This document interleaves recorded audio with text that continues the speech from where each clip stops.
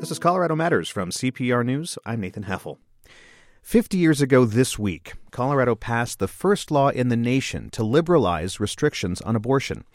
And at a time when Republicans were in control, the move remains deeply divisive half a century later. The other day, the group American Right to Life sent state legislators a letter denouncing the 1967 law.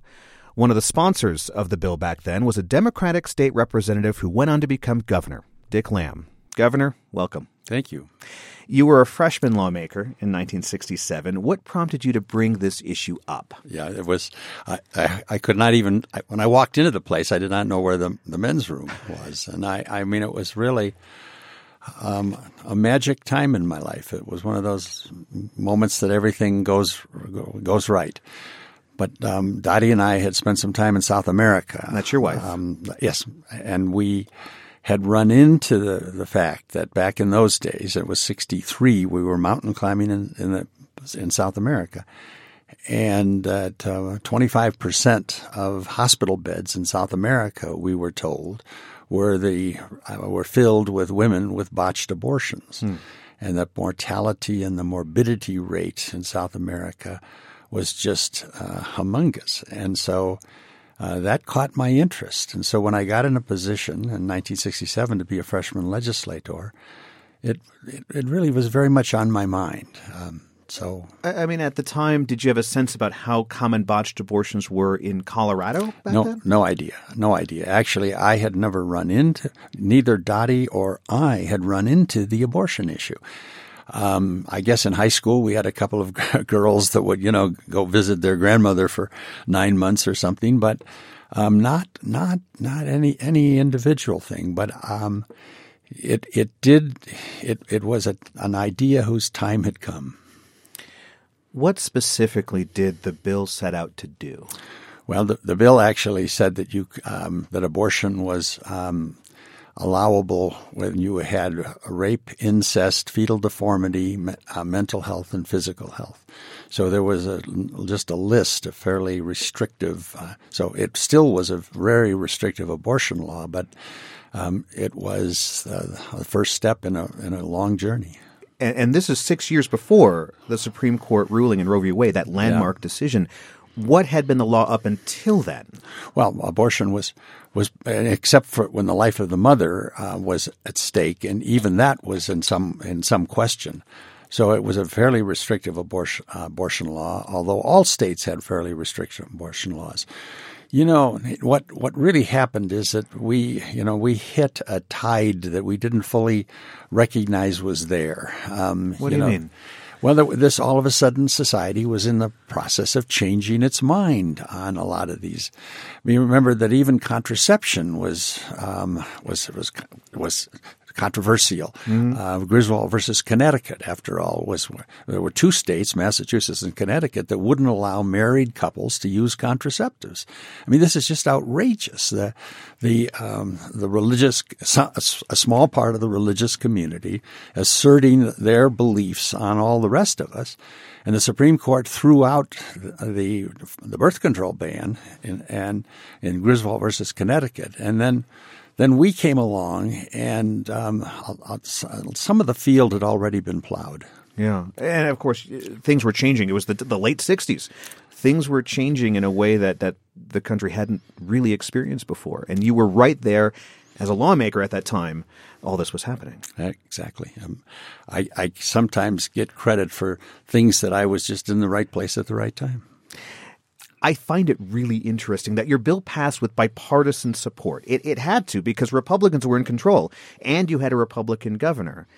But as they do today, emotions still ran high. As we said just this week, opponents, Colorado-based American Right to Life, sent a letter to legislators in light of the anniversary to raise awareness about the victims of abortion in Colorado and the 500,000 lives lost since that date. That is Leslie Hanks, who signed the letter. You saw a copy which asks elected officials to, quote, acknowledge the victims and pledge to fight for a reversal of Lamm's unrighteous decree. How would you compare the opposition today to 1967? Well, in 1967, we sort of caught society off guard. I mean, you could hardly say the word abortion in polite company for a long time. I guess by 67 that had changed, but it was not that volatile an issue because passing a liberalized abortion law was sort of beyond the realm of thought. And but what was amazing is when I started taking this bill around to a variety of people, legislators, sort of incredible how many people signed up. Was it more of a medical concern that there was support, or was it more of an ideological concern? Because you see, of course, today things are a little bit skewed or different. We had this wonderful Republican senator, John Birmingham, and he had run a birth control bill 2 years before I got into the legislature. And so there was the idea that you could talk about reproductive issues and talk freely. Had sort of John Birmingham had plowed the way on that one. But it was, I think, the idea that you would require unwilling women to have unwanted children was just simply an idea that had dawned on society. So if the vote wasn't purely partisan then, what lines did it break down on? Religious lines. Yeah, religious lines. In fact, when John Birmingham and I started getting co-sponsors, and, when we introduced the bill, there's 100 people in the legislature, we had 65 co-sponsors. We had a majority of Republicans and a majority of the Democrats. So it was that's what made this moment so magical.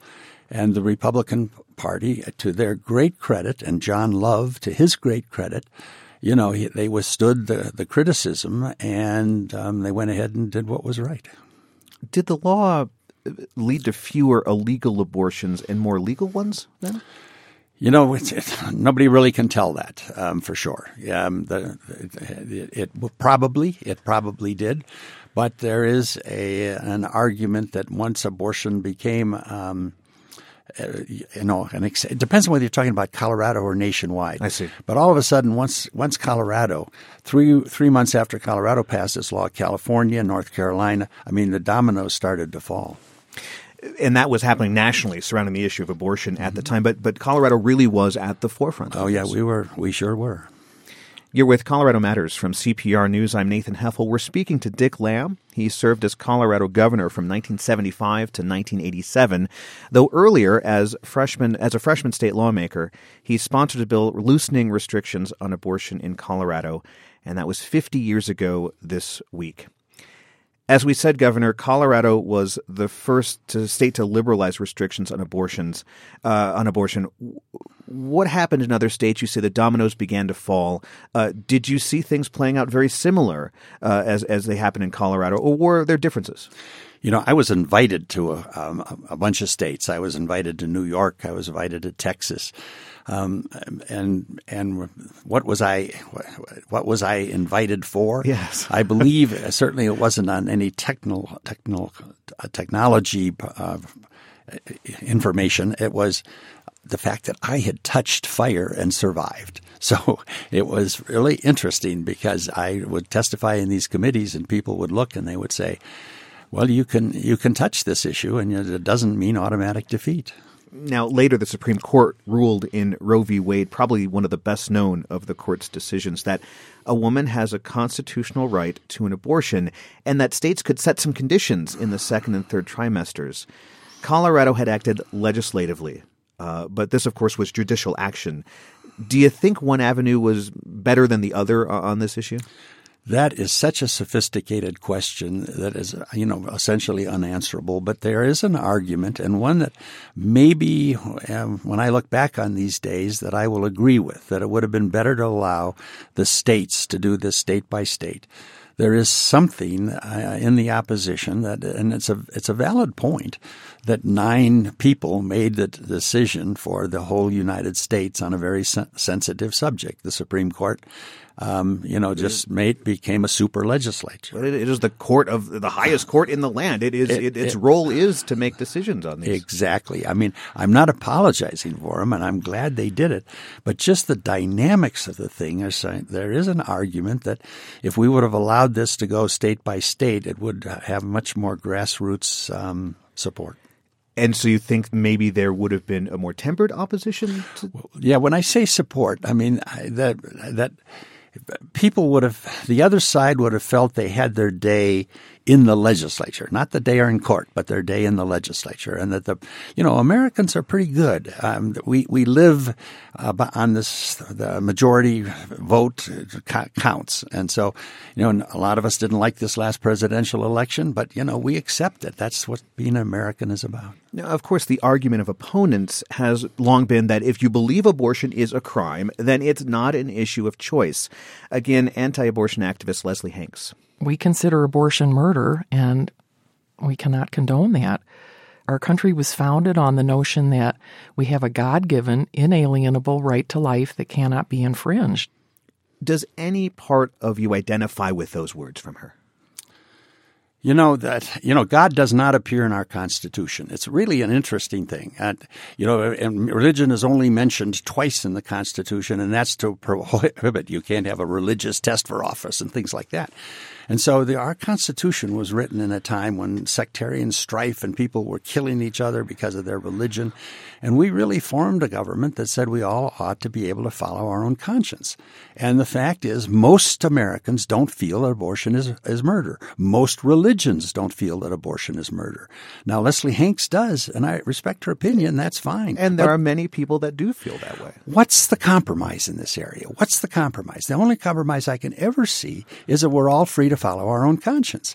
If you're going to equate a month-old zygote with a human being and say that take precedent over the woman that's carrying it, I'm just going to disagree.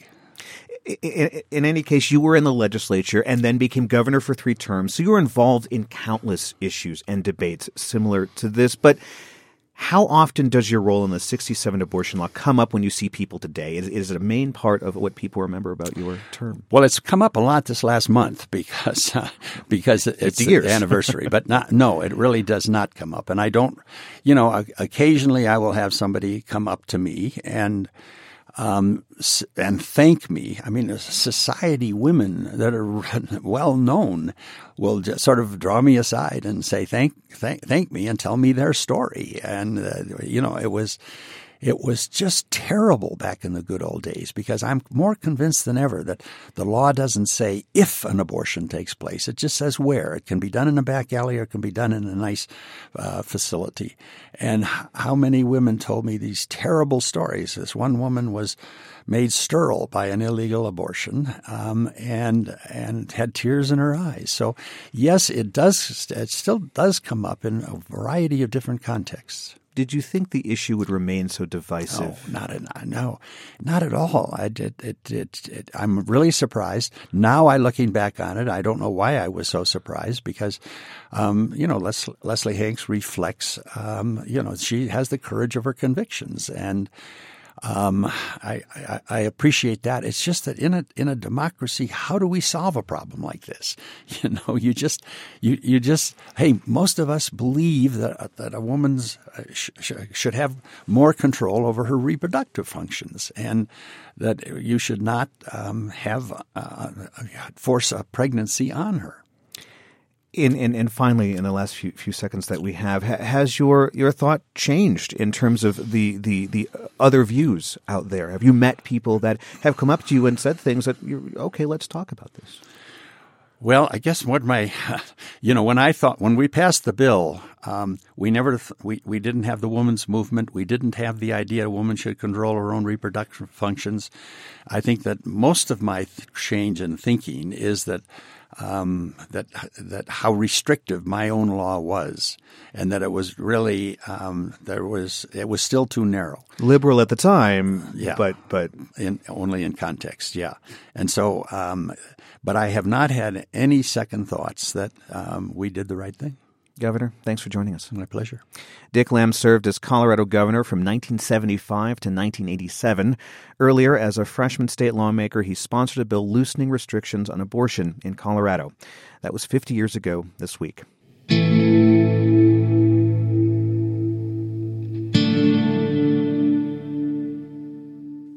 A small group of farmers in the Grand Valley of Colorado won't plant some of their fields this summer.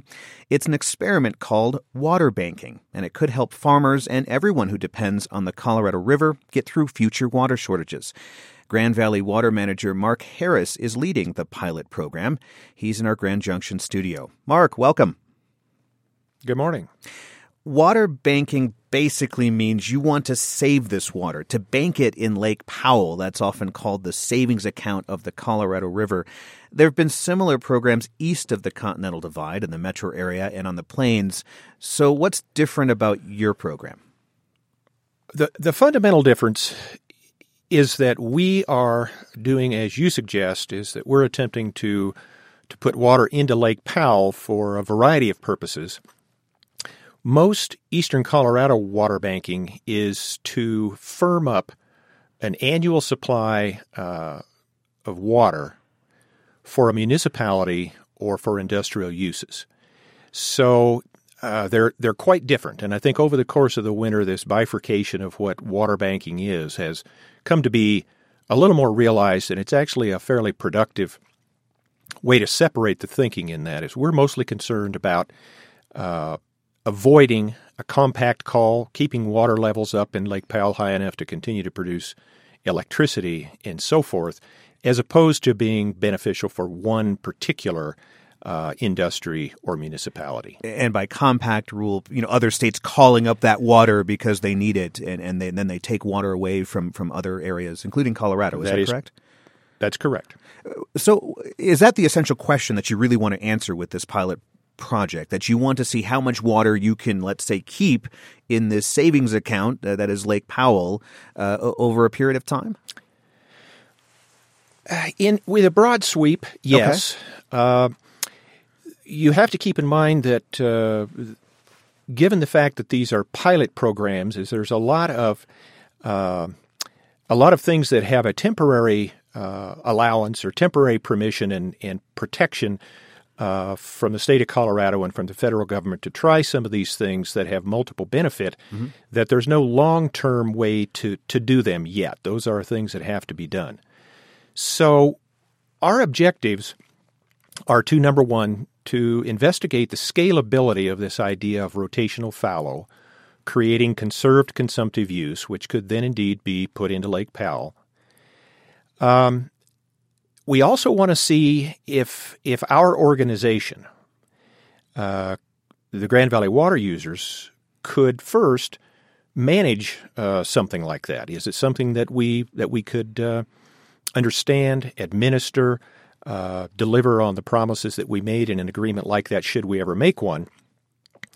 We also want to see if there's appreciable interest on the part of farmers to engage in such an activity. So we have a number of objectives that are really primary and preliminary to the ultimate objective of getting that water to Lake Powell. But it's all part of this pilot project and package, yes. To give people a sense of who uses this water, like you say, you help get water to agriculture producers like peach farmers in Palisade, and you also have a power plant.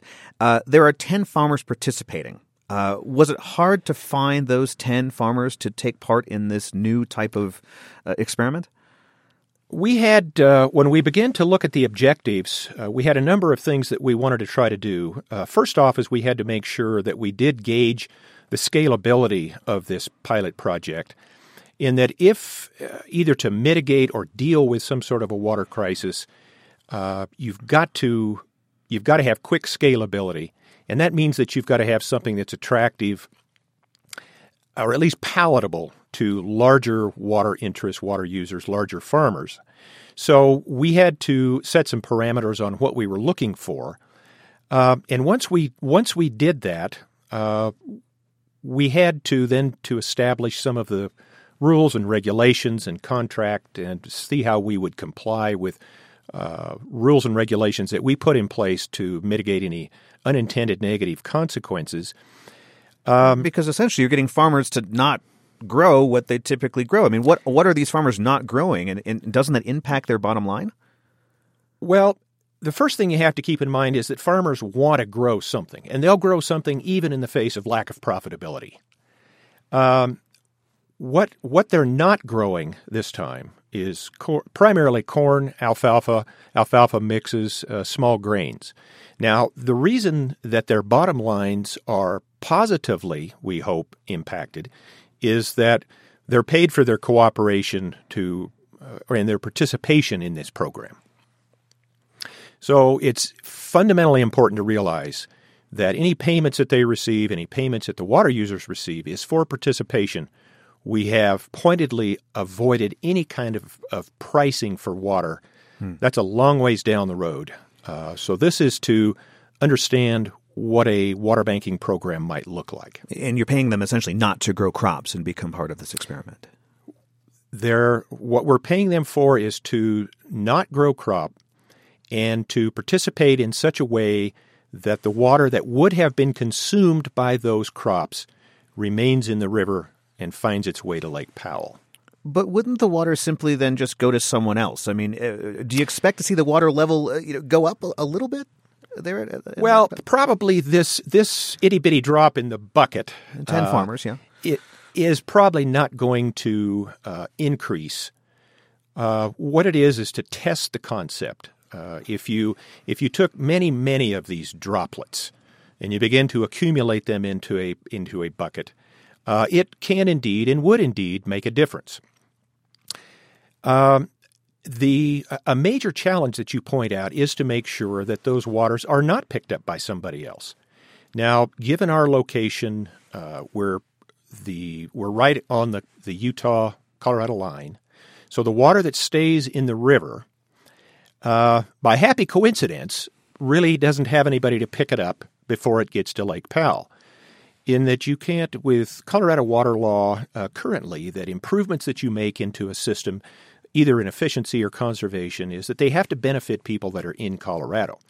The benefit of what we're doing is a benefit to the system, the Colorado River system, and therefore, at least from a temporary perspective, is we have the permission to add to the benefit of Lake Powell, which benefits us and Colorado. Right. So if part of the design of the system is it has to be done in such a way that someone else doesn't get the benefit of that conserved consumptive use. Very critical part of the plan. And that's, of course, something that this experiment is going to continue to look at. This is Colorado Matters from CPR News. Mark Harris leads the Grand Valley Water Users Association in Western Colorado. And we're talking about an experiment to try to figure out how, in severe drought, Colorado could bank water without hurting farmers or other water users. So how much of a concern is climate change for you when thinking about the Grand Valley's water supplies? It's of critical importance. From my perspective as the manager of the Grand Valley Water Users, and I'm also a farmer, but we look at climate change in two ways. We take seriously the scientifically supported trends that we see. I don't have to get into the discussion of why it's happening, who's causing it, and those things. But growing up in agriculture, we've lived and died by scientific information, research-based information, and that information today shows us that we have to begin to think about the impacts of climate change, which for us on our side of the hill here actually mean a little bit more warmth, perhaps a little bit more moisture, but it comes in the form of rain. And that impacts the runoff dynamics out of that snowpack. So we're concerned about the issues of climate change, and those issues will impact us whether we're in a drought or not. So we separate climate change from drought, but we take it very seriously. Our growing seasons could indeed be lengthened just a little bit. That will increase the demand for irrigation water and so forth. And we take it probably as importantly as we do the population growth pressures that we see on the river coming from both sides of the mountain. As you sell this, As you sell this project to farmers and other stakeholders in the Grand Valley, do you have to be careful about how much you talk about climate change as a motivator for water banking? If we avoid the political parts of the climate change discussion, is that it's my job and it's our board's job to make sure that we're taking the necessary actions to avoid a potential train wreck. And we have people that are deeply involved in these discussions who remain critical of why we have climate change, how much climate change we have, and all of the political questions that surround it, but that take no exception with the fact that we need to understand what the impacts of climate change and population growth could have on us. So, yes, do you have to be careful how you talk about it? You do, but if you keep the appropriate objectives in mind, the conversation has been quite productive. And it's not to say that everybody's in favor of everything that we propose. A big benefit has been that discussion, and that discussion will continue. I understand that you expect to save about 3,500 acre-feet of water this year with those 10 farmers. That's enough for about 7,000 households for a year. Those are rough numbers, but the goal isn't to actually send that water to homes. It's to keep the water in the river and in Lake Powell. And yet this isn't just about saving water. I was interested to know that you also want to save money on this for another use. Can you explain that briefly? Well, absolutely. We have the way that we position what we're doing is for protection from poor planning, from protections from not being engaged in the discussions about our future and our water. But we also want to come out of those discussions better than just even. We, like many irrigation projects in the West, have millions of dollars worth of aging infrastructure that we're always trying to find ways to repair, replace, rehabilitate. Not to operate. We can cover those expenses, but the replacement of many of these very expensive facilities, we look for potential revenue streams.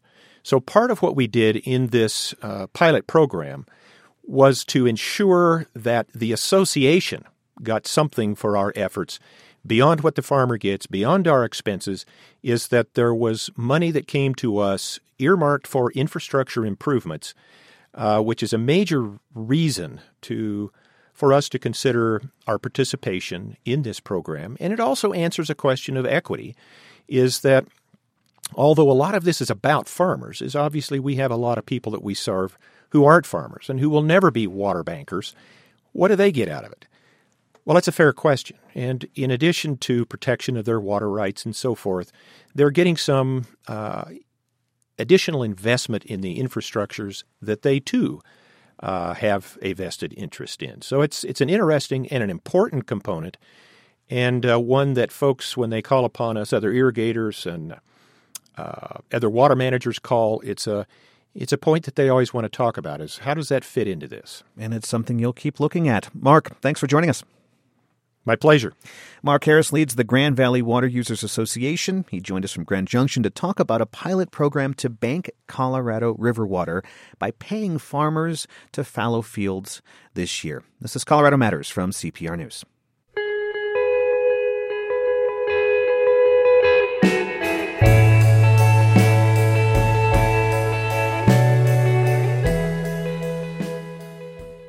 A Colorado State University political science professor named John Strayer is retiring this year. Yesterday, he was honored on the floor of the U.S. Senate by one of his former students. Congratulations, Dr. Strayer. Thank you for your service to Colorado State University, to the state of Colorado, and thank you for impacting the lives of so many people. And from this United States Senator, thanks for being that life-changing spark. I yield the floor. That's Republican Senator Cory Gardner on the floor of the U.S. Senate, one of the more than 1,000 CSU students who've interned at the Colorado legislature under the close watch of Strayer, who supervised the program for 37 years. Professor, welcome. Well, thank you. Did you have a chance to hear that speech yesterday?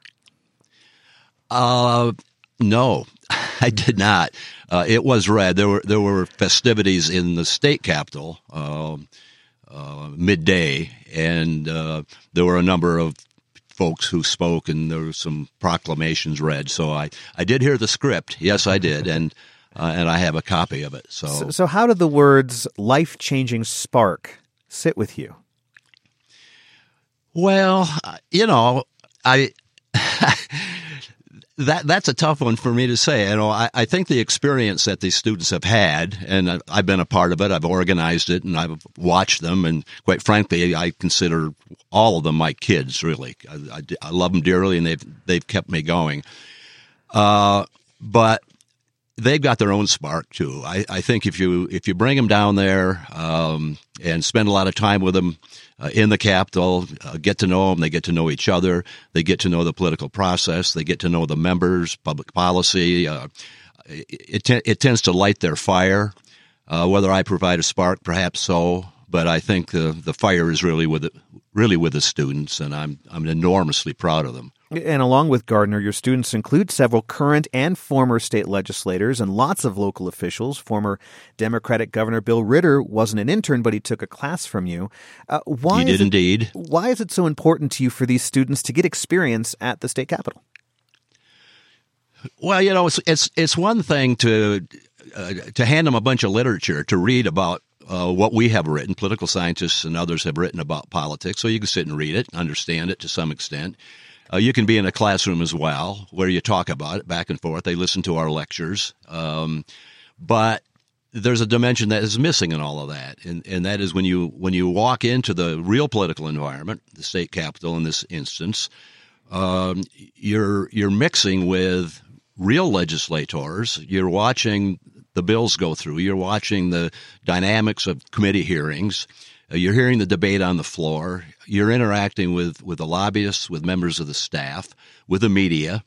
You're right in the middle of it all. And among the things they'll do is interact with constituents, so they get a real life view of the public out there. Some of whom are serious and know a lot about public policy when they call in, and some who don't know anything. So. Again, you can read about it and you can listen to people like me talk about it, but once you get down there, you get in the mix, it takes on a whole new dimension. And you didn't just teach these students or give them that opportunity. You drove them back and forth from Fort Collins to the Capitol in a van twice a week. I've heard that there were some estimates that it totaled 140,000 miles over your time there. And these were college kids. What were those rides like? There is no better form of comedy than being in a 12-passenger van, and even earlier on, we were using the 15-passenger vans, which were dangerous. But anyway, yeah, I mean, they're alive, they're talking, they talk about themselves, they talk about their family, they talk about their husbands, wives, girlfriends, boyfriends mostly because they're young. They talk about what's going on down in the Capitol. You hear their talk about what they've done over the weekend. It's just riotously entertaining and funny. And they get to know each other real well. You see a community develop every year. A community develops. They get pretty close to each other, right? They what? They get pretty close to each other, I assume. Well, they get so close to each other that I can remember at least 3 instances when marriages came out of it. Really? So, oh, yeah. Yeah. Now, are all these pretty gung-ho political junkies, these students? I mean, are they looking for a career like Bill Ritter or Cory Gardner? Do you see that at that young age? I think some of them have that image, have that vision, but they don't all have that vision. I take seniors primarily. And for some of them, they've been here for 3.5 years, 4 years, 4.5 years sometimes, and they're just looking for something else. They want to get off of campus, and it looks like an interesting adventure for them. Most of them, not all of them, most of them are political scientists. I've had some from engineering, journalism, veterinary medicine. Steve Johnson was an intern of mine years ago, current county commissioner here in Limerick County, and he served in both the House and the Senate. So they come from a variety of different backgrounds, mostly, though, political science. So, they tend to have an interest in public policy. They're politically attentive, but I wouldn't say that they're all looking at it as a launch pad for elective politics necessarily. Do you get a spidey sense, kind of with some of those? Like, I see that one. That one's going to go places, or? Well, you can sense sometimes a level of ambition, political ambition. And you sense that in a lot of different ways, in what they say, what they talk about, the things that they're interested in, their behavior generally. You can get a sense that some of them are they see themselves on an upward and onward path. Now, politicians aren't held exactly in the highest esteem these days. Do students sometimes come out of these internships disillusioned about politics? There's a little bit of that, but overall, I would say no. The one thing that I do notice, I ask him at the end, and I'm meeting with him again shortly as a wrap-up for this particular legislative session. And among the questions that I'd like to talk to him about and have them write about in their final paper is Colorado in good hands with 100 legislators down there? And they almost always say yes, they think so. They don't necessarily agree, even with the members that they're working with.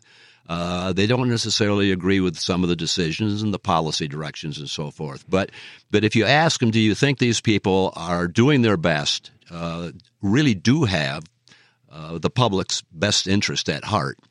They generally say, yeah, they think so. Even if they think some policies may be misguided, they don't come away thinking that you have a bunch of self-serving rogues down there. It's quite the reverse. The reverse. Now, what about you? Of course, you have this bird's eye view of the Capitol. You're there, every couple days, type of thing. What are your thoughts on is the state in good hands with current legislature? Yeah, I think so. I mean, I'm not on board with all the policies down there. I've got my own preferences. I've got my own policy predispositions and leanings, clearly. A lot of what I see down there I wish wasn't happening. There are bills that are passing that I don't like and bills that are being postponed indefinitely in committee that I wish would go forward. But setting that aside, I'm kind of with the students. I think the people down there really, really care, are really trying to do the best. And one of the manifestations for me in all of this is that the members down there are just wonderful. They treat our kids wonderful. They give them a good experience. They care very much about their education. And I think very highly of them in that regard, even though some of them have policy preferences quite at odds with my own. What is the single best memory you're going to take away from the State House?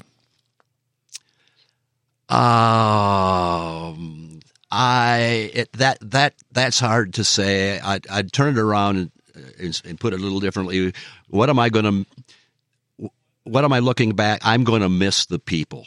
I'm going to miss these kids dearly. I've been thinking about retiring for a number of years, and at the end of each one, I think, wow, what a wonderful batch of kids. I can do it again with another batch. This time, I finally decided for reasons of age, among other things, it's time to go. I have very good friends with the staff down there, the Lobby Corps. A lot of them, matter of fact, a goodly number of the Lobby Corps are my former students, and they're doing very, very well. The memory that will always stay with me is just these kids, and I've got pictures on pictures and pictures of them. We always take a composite. One of the things we do at the end of every legislative session is I have them over to the House. We have anywhere from 20 to 35 at a time in a given session, and we have them over to the House. We did it just last week. My wife, bless her soul, cooks breakfast for them. They remember that. They remember her. I don't call them my kids by accident. You get to know them. You get to bond with them. I hear from students that have been in the program 10, 20, 30 years ago. And they remember it. They remember it, and you remember it as well. Professor, we have to leave it there. Thank you so much for joining us. You betcha. Thank you. John Strayer is retiring from Colorado State University after 50 years as a professor of political science and 37 years directing the school's State House internship program.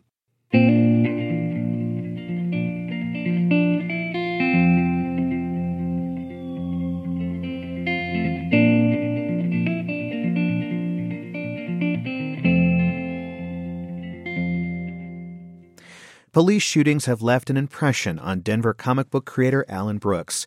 He wanted to write something about the issue, but from a fresh perspective, so he added some science fiction.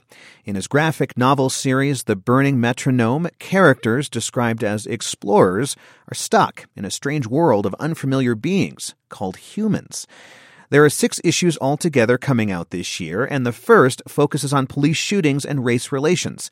He spoke with my colleague Ryan Warner in January.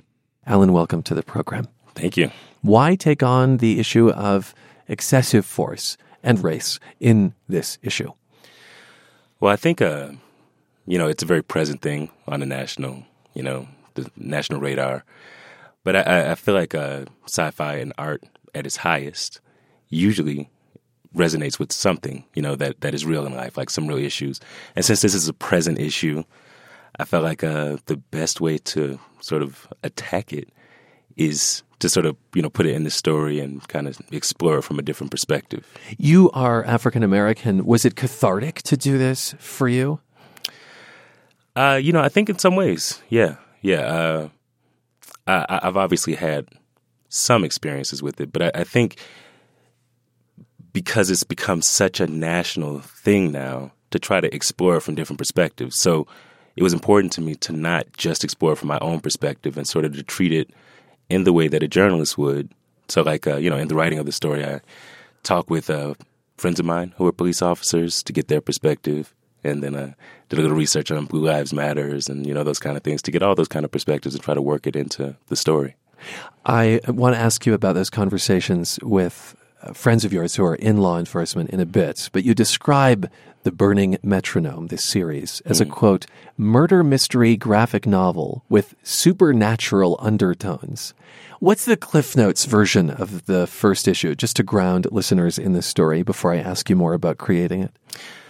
Well, basically, there's a guy who wakes up in a house, doesn't know how he got there, and we go through this kind of exploration, and as we're talking more, we learn that he's a police officer, and he has to have conversations with the girl he meets in the house about some of the decisions he's made. And that sort of leads to sort of a climactic ending, Huh. Okay, to these conversations then with friends of yours of different perspectives, different walks of lives, how did they shape the story that you came up with? Well, I think if you're not a police officer, like it's easy to sort of to have your critique be without a sense of the feeling of danger or fear that they might have. So in talking to people who are in those experiences or who are having to go into places where they don't know if they're going to be killed, it was important for me to understand what things they have to consider. And then with those in mind, how they feel about this sort of idea of police brutality coming a lot to the fore in media as a whole. I also think you explore well the regret or the kind of torturous space that they have to live with after they make the decision to shoot or to not shoot. Well, thank you, first of all. Oh, you're welcome, sure. Yeah, I think, you do have to make a snap decision. I don't think being a police officer is an easy job. I think because it's not an easy job, the idea that any criticism lobbied at police officers is invalid, I think that's sort of a false way to go, because just by virtue of the job, you have power over somebody's life or death. So who else should be held to a higher standard than that? You talked about science fiction being at its best when it tackles tough issues. Mm-hmm. Can you give me examples of sci-fi on the screen, on the page, that have inspired you over the years? Definitely. What is it in its highest form? Well, Twilight Zone is definitely a big influence. They were able to tackle a lot of social issues there really powerfully. I don't think it's any coincidence that the first interracial kiss on television was on Star Trek. Huh. Yeah. It broke a lot of barriers, Star Trek. Yeah. And even on Twilight Zone, they used an all-black cast in one of their first season episodes, which at that time was almost unheard of, for an anthology series of that type. I think the beauty of sci-fi is that you can approach these issues from a different perspective. So, you can look at it as like aliens or people in the future, people in the past, and it takes out the emotional charge, which allows you to see it in just sort of a different context and maybe consider it in ways you might not have. Right. Sci-fi deals in a way in metaphor. Mm-hmm. And so if you have, and this is not true of your graphic novel, but if you have tentacled beings mm-hmm. struggling with whether or not to accept beings that have fewer tentacles, right? Yeah. You get to deal with the question of acceptance and tolerance and all of that mm-hmm. In a less literal and perhaps less painful way, I think is what you're saying. Yeah. Uh-huh. This spring, you hope to release a book of all 6 issues. That's right. Subsequent ones focus on things like how people manipulate each other, mm-hmm. how insecurities can manifest. Why, specifically, within sci-fi, are these stories powerful as graphic novels? I think there's a beautiful visual component with comic books specifically that you don't get in prose novels and you don't get in movies. The element is that with comic books, the reader controls the speed. So, what do you mean by that? Explain in a sense, like, so if you're watching a movie, the pacing is just there. You know, uh-huh. watching a television show. In a comic book, you're reading it. You determine how long you dwell on these particular aspects. The reader has to be engaged in a different way. So, like with prose, readers completely you come up with the images yourself. So there's a level of engagement. But it's more collaborative with comic books. So somebody who's reading a comic book is filling in, they're creating the motion. So there's a number of pictures in the comic book, but the reader themselves are creating the motion in between like those panels. And I think there's just a different kind of involvement and engagement. Yeah, that's interesting. The rhythm is determined by the reader. I do want to ask about the title of this series, The Burning Metronome. Alan Brooks, we are speaking with the Denver comic book creator. What does it mean, the Burning Metronome? Well, it's sort of an abstract meaning. I like the idea of running out of time. A metronome keeps time, and if it's on fire, of course, and then the time's burning up on you. And, any story with a drama or anything has a ticking clock. Where things are running out, you have to get it done in this amount of time, And so just the idea of the burning metronome and time's running out kind of creates an air of drama there. You made the first issue available online last year. Yes. What kinds of reactions did you get to this storyline about police shootings? It's been really positive. I think the balance that I tried to strike in telling the different perspectives in the story came through. So, did your law enforcement friends read in? Yeah, and they gave me positive feedback, which I wasn't sure if they would. Nerve-wracking to have them read it. Yeah, and they felt like it was fair, and entertaining. Like they told me they were looking forward to other issues and upcoming issues of the book, stuff like that. So, and the issues that they'll deal with. Yeah, issues in every sense of the word. Thanks so much for being with us. Thank you so much for having me. Ryan Warner spoke with Denver comic book writer Alan Brooks in January. He collaborated with illustrator Dion Harris and Longmont designer Matt Strackbean for the graphic novel series The Burning Metronome, being released this year. You can see artwork from the first issue at cprnews.org.